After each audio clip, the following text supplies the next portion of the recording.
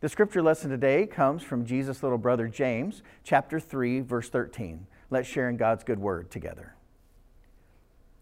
Here's what you do. Live well, live wisely, live humbly. It's the way you live, not the way you talk, that counts. This is the word of the Lord. Thanks be to God. Amen. Have you ever met someone who was too proud to ask for advice, even though they desperately needed it?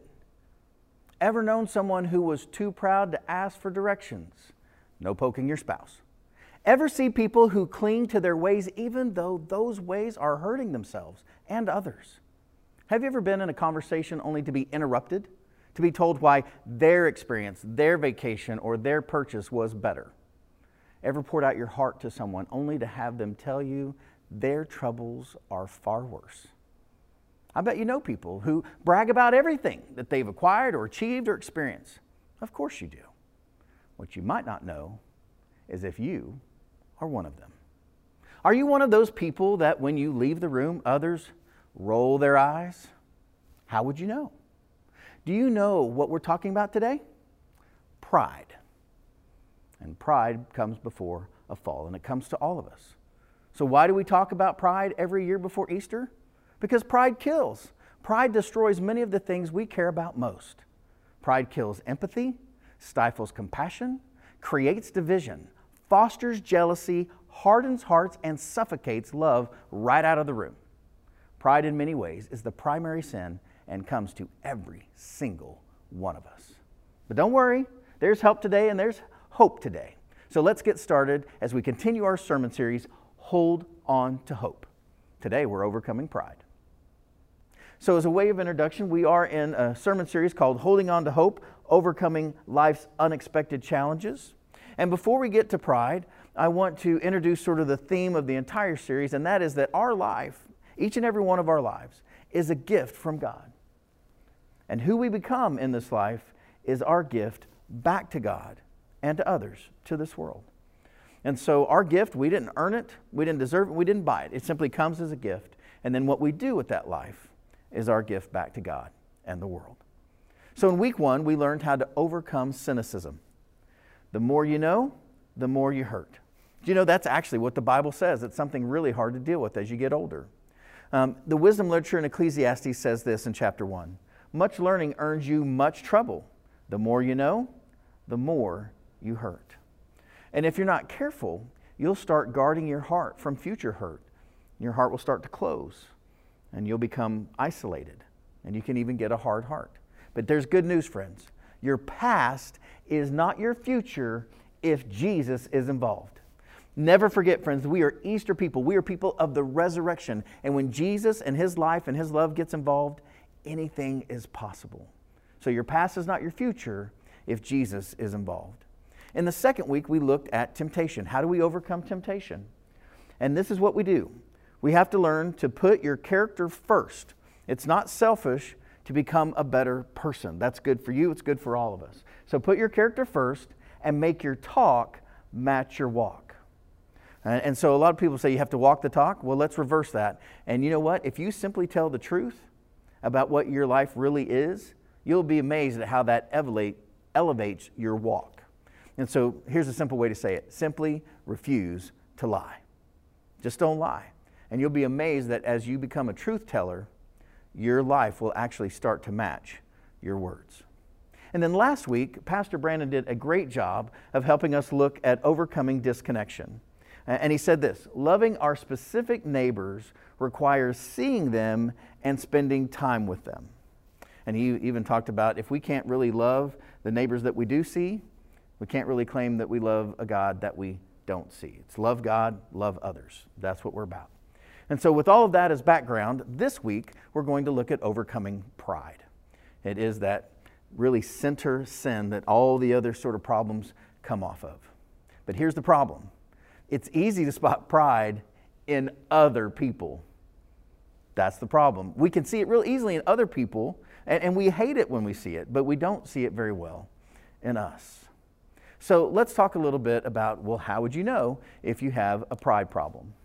Well, you may have a pride problem if, say this with me, you might have a pride problem if you need to be the center of attention, right? If your life is, hey, look at me, look at me, look at me. I mean, that can be kind of cute as a 2-year-old and a 3-year-old. It is not attractive at 33, 43, 53, 63, 73, right? It's something we're supposed to grow out of. And so if you need to be the center of attention, it's okay to be the center of attention every great once in a while. If somebody asks you, invites you up and says, hey, would you, sing this song or play this music or do this thing, then that's great. But if you demand it, if you're not okay, if you're not that, then that's a problem. You might have a pride problem. You might have a pride problem if you interrupt people. Right, that you're so concerned about setting people right or telling people what you think that it's somehow more important than what they're trying to share, you might have a pride problem. You might have a pride problem if you can't, you don't, or you won't celebrate the success of others. We want to be people who lift others up, that kind of push others out into the spotlight and say, you can do it, way to go. That was awesome. Look at what they've done. Look at what we're doing together. Look at that team. Look at that accomplishment. Way to go. Be a lifter and a lover of the world, of God's people. And when you see something beautiful, claim it and celebrate it publicly for others. You might have a pride problem if you think you are better than. We talk about this all the time here at Acts 2. It's okay to get better. Our expectation is that we want to get better. We want to be more like Christ. We want to be more loving. All the fruits of the Spirit, right? Love, joy, peace, patience, goodness, kindness, generosity, self-control, all these sorts of things. We want to get better. But we never want to fall into the trap of thinking that we're better than. That's where pride gets a foothold. Carey Nieuwhof says it like this. Pride will cost you friendships, intimacy, respect, lost opportunities, rest, peace of mind, wisdom, and even money. It's hard to imagine the stakes being much higher. Pride comes before a fall. When I graduated college, I thought I was a big deal. I mean, a big deal. So much so that my first job out of college was in New York City. You know, the city that never sleeps. And I thought I was a big deal. I had a corporate apartment on the Upper East Side between 1st and 2nd, and I was living the life. I had my own maid. I had my own Watts line to call Chantel back in Oklahoma at no cost to me. I had a dry cleaning service. It was awesome. I thought I knew stuff. And you know what? I didn't know nearly as much as I thought. And I liked to run with other people that were really smart and knew stuff too. So one week I had a fraternity brother of mine come to New York City, and he wanted to come by and spend the day with me, and I was thrilled. It was great to see somebody from back home. And so we went down to the street. And so it wasn't a beautiful skyline night like this. It was actually down in a grittier part of town. It's where they had the shell game. You know, the shell game where there's a ball and there's cups or shells and it goes back and forth and back and forth. And we watched. And my friend, he just knew that he knew exactly what it was. And these suckers, oh my gosh, people were taken advantage of. And he was like, oh, look, no, I know what's going on. And so we saw one guy lose, and we saw him lose again. We saw another lady lose and lose again. And we figured it out. I mean, we were so smart. And then my friend said, hey, Mark, I'm going to play. And I said, I don't know that that's a good idea. Like, this always turns out badly. I've never played. And I really, my family just doesn't gamble. That's just not what we do, but we shouldn't do this. And he goes, no. I'm going to win. I'm going to win big. I figured it out. I've watched for 20 minutes, and it's going to be big. So he said, I got $20. And the guy behind the table was like, well, I can't let you play unless you have $40. And he's like, but I only have $20. And then the guy and my friend looked at me and said, well, do you have $20? I was like, yeah, but I don't want to play. He's like, oh, I'll pay you back. I'll pay you back. I was like, okay. So I gave him my $20. So now we're $40 in on this lock of a deal. And he played, knowing exactly what he would do and that he would win. And you know what? He lost. What he thought was going to happen didn't happen, and we both lost our money. He lost his 20, I lost my 20, and just at that moment, the cops came up, the police, they were breaking up this sham, and what do you know? the guy behind the table and all the players before us all ran off together. It was all a part of the same scam. They had played us little Oklahoma rookies like a violin. I don't think I ever got my 20 bucks back.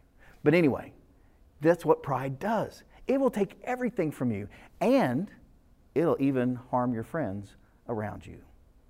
You'll just get sucked into it. So, learn from me. Don't let the pride get the best of you, because it'll hurt you, and it'll hurt those around you. The other thing that sometimes we miss is that pride can come right alongside insecurity. And we often think of those things as different, but actually insecurity drives pride. I want to show you some ways. Carey Nieuwhof says it like this. He says his therapist told him about comparigance. That's a great word, isn't it? Comparigance. When arrogance is born of comparison. Hey, you know how this goes. You're like, well, I'm not perfect. I've got problems, but at least I'm not as bad off as some other people. I think of, that family that makes a little less money than I do. Or, the guy, we don't drive nice cars in my family. We never have. But I can always think of somebody who has a little worse car than I do. I have to think a long time, but I can think of it. That's not true now because the church has a company vehicle and it's awesome. But when I was growing up, we always drove beater cars. So you know what this is like. You say, well, I'm a pretty good person, or I don't gossip much. Compared to so-and-so, or I don't spend wildly, well, certainly not as much as so-and-so. We don't take extravagant vacations. I'm good with our money, or whatever it is. When we start comparing ourselves with people that we think are lesser than, there it is, pride.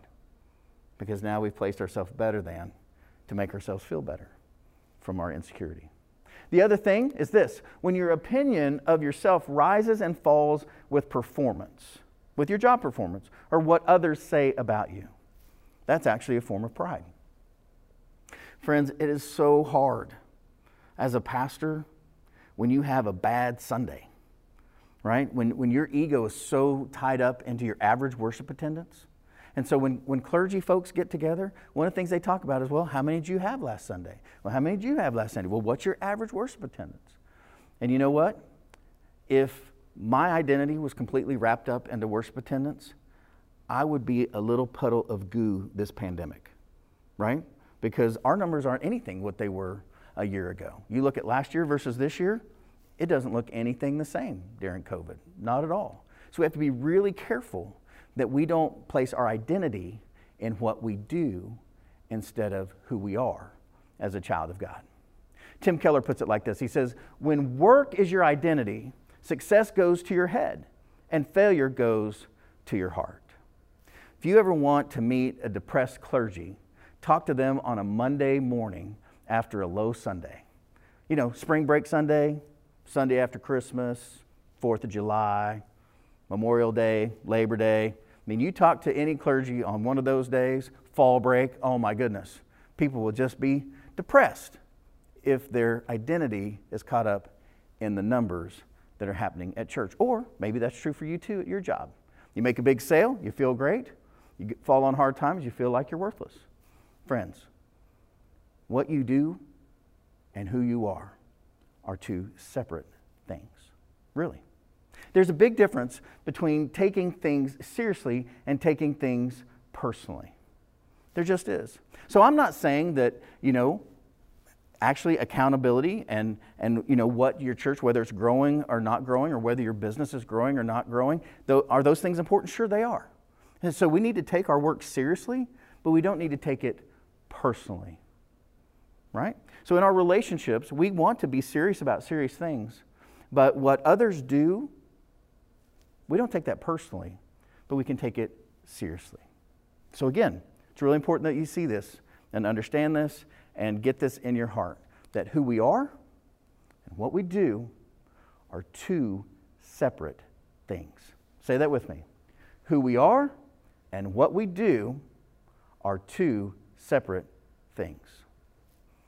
And friends, particularly for pastors, this is hard. Most of you know me as Pastor Mark, right? But before I was Pastor Mark, I was just Mark or Marky Poo or, whatever else it was that people called me as a kid, right? So you are not your job. I am not my job. You are a child of God, I'm a child of God, and we get to celebrate that. And there will be a season where we work, and that's an important season. But there will also be a season of education before we work, and there will also be a great season of rest and retirement after we work. So you are not your job. Who we are and what we do are two separate things.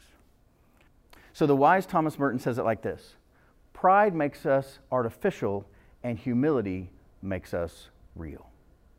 And so all those things where we think, oh, we make a little more than we really do, or our kids are a little better behaved than they really are, or whatever it is, that's artificial. And that's pride, trying to help you stretch the truth, and it's just artificial. Humility is real, and that's who Jesus is. Jesus was real when he had empathy for those who were hurting. Jesus was real when he knelt in the garden and asked the Father for this cup to pass from him. It was hard on him. He didn't want to go to the cross. It wasn't a joy for him to have to sacrifice his life for us, but he did it in obedience. And it was his real authenticity that saves you and me by the power of the resurrection. So, this is what we're learning today. That all who exalt themselves will be humbled, but all who humble themselves will be exalted. You know who said that? Jesus. Jesus lived this out perfectly. All who exalt themselves will be humbled, but all who humble themselves will be exalted. Jesus trusted God perfectly, and God raised him up in the celebration that is Easter, the salvation of the entire world for all people for all time. And Jesus was serious about this. He taught about this all the time, about where you should sit and how you should be humble and why. So here's one of his parables. Jesus also told this parable to some who trusted in themselves that they were righteous and regarded others with contempt. 2 men went up to the temple to pray, one a Pharisee. And if we were doing a melodrama, everybody would be like, yay, this is a great religious person that knows the law forwards and backwards. And the other, a tax collector. And everybody would say, boo, they work for Rome. That's a terrible person. Nothing good's going to come from a tax collector. That's what they would have expected as a God-fearing religious Jewish person. The Pharisee, standing by himself, was praying thus: God, I thank you that I'm not like other people, thieves, rogues, adulterers, or even like this tax collector. Boo. I fast twice a week. I give 1/10 of all my income. But the tax collector, standing far off, would not even look up to heaven, but was beating his breast and saying, God, be merciful to me, a sinner. And Jesus says this: I tell you, this man went down to his home justified rather than the other. For all who exalt themselves, like that Pharisee, will be humbled, but all who humble themselves will be exalted. Well, how do you do this? What are those habits of the humble? Because only humility will get you out of what pride got you into. So humility really is the answer for the cancer of pride. So pride looks like this: I know best. Don't confuse me with the facts. I've got it. Don't bother me. I know best. That's pride. Humility, on the other hand, is God knows best. And again, we see this perfectly in Jesus throughout his life. And here's the thing, friends. You have a choice. You can either choose humility or humiliation. It's your choice. But it's coming, one way or the other.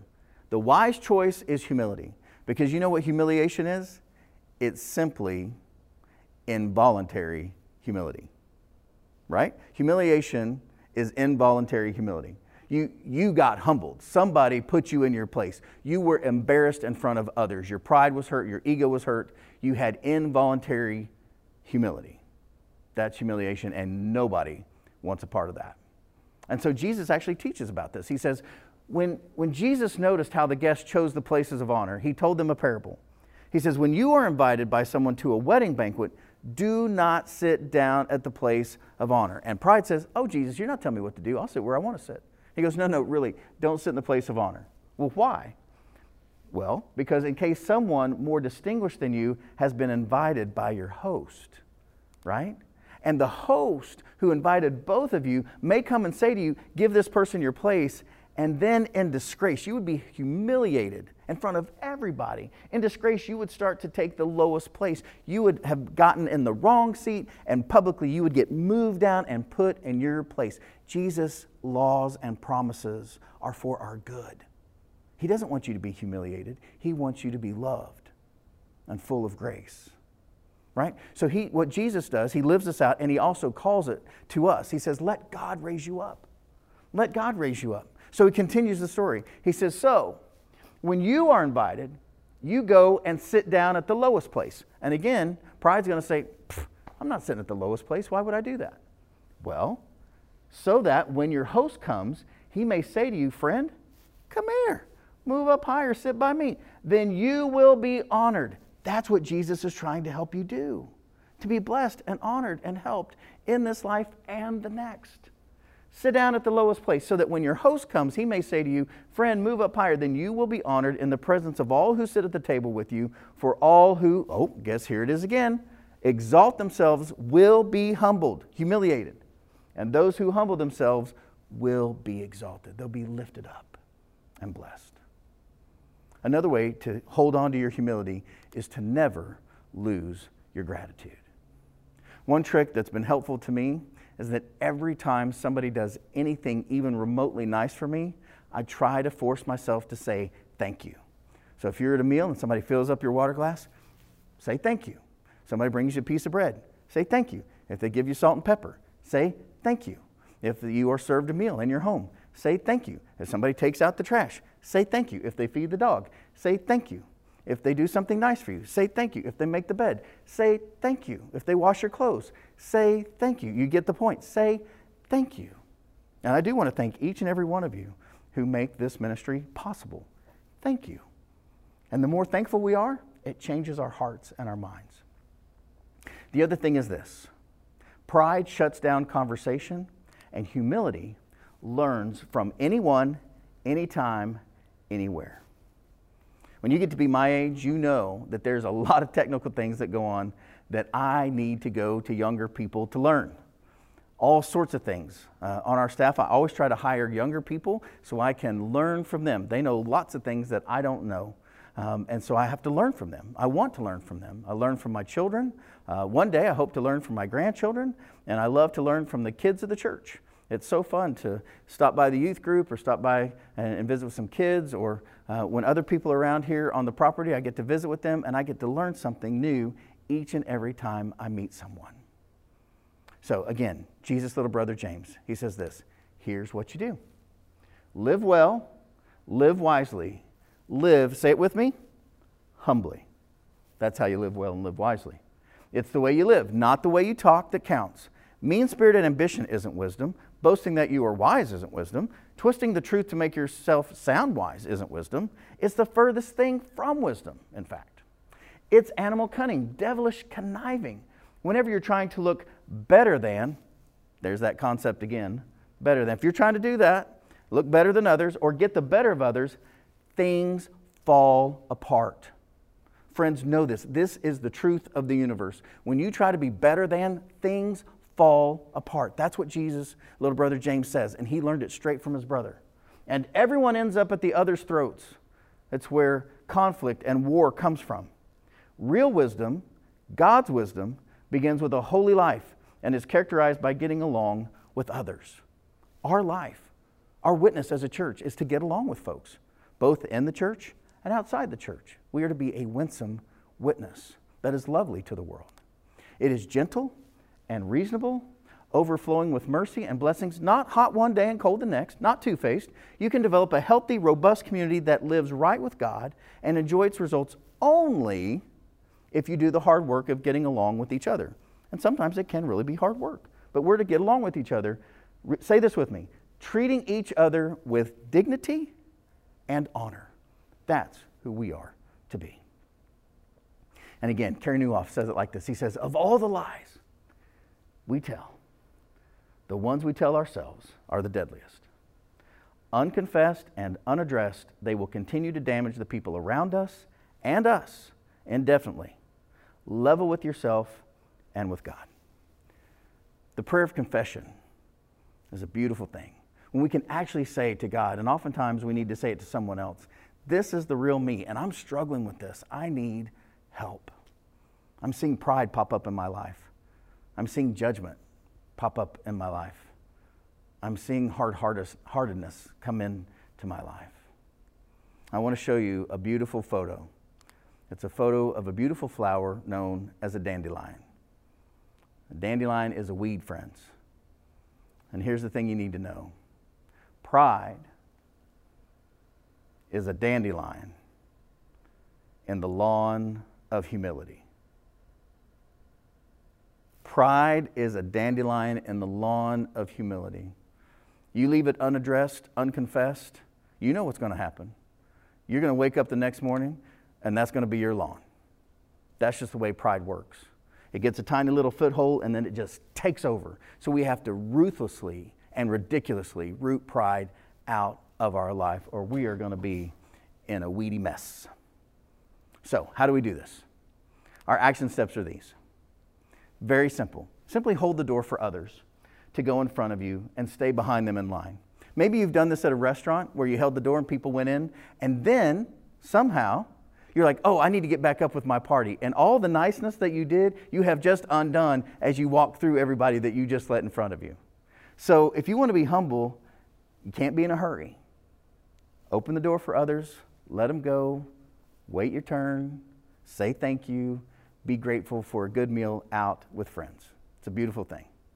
Another thing you might try is to express your thankfulness every day to others and to God. To remember that your life is a gift and to say thank you over and over and over again. Thank you, God, for my family. Thank you for my breath. Thank you for my health. Thank you for my church. Thank you for my small group. Thank you for my friends. Thank you for my parents. Thank you for my siblings. Thank you for my children. Thank you for my dog. Thank you for my neighborhood. Thank you to God and to others. And then I hope you'll celebrate someone else, their success this week publicly. Celebrate someone else's success publicly this week. Lift them up, celebrate them, because this is what humility does, and it is lovely and beautiful. And then finally, really, get ridiculously honest with God and yourself about where pride is trying to get into your life, and just ruthlessly root it out. Get that dandelion before it's a big old mess. We're searching for humility long before it ever becomes humiliation, because you don't want that, and God doesn't want that for you. You want a life of peace and of health and of joy and of community. Amen? Amen. Let's pray together. Our Father, who art in heaven, hallowed be thy name. Thy kingdom come, thy will be done on earth as it is in heaven. Give us this day our daily bread, and forgive us our trespasses as we forgive those who trespass against us. And lead us not into temptation, but deliver us from evil. For thine is the kingdom, and the power, and the glory forever. Amen.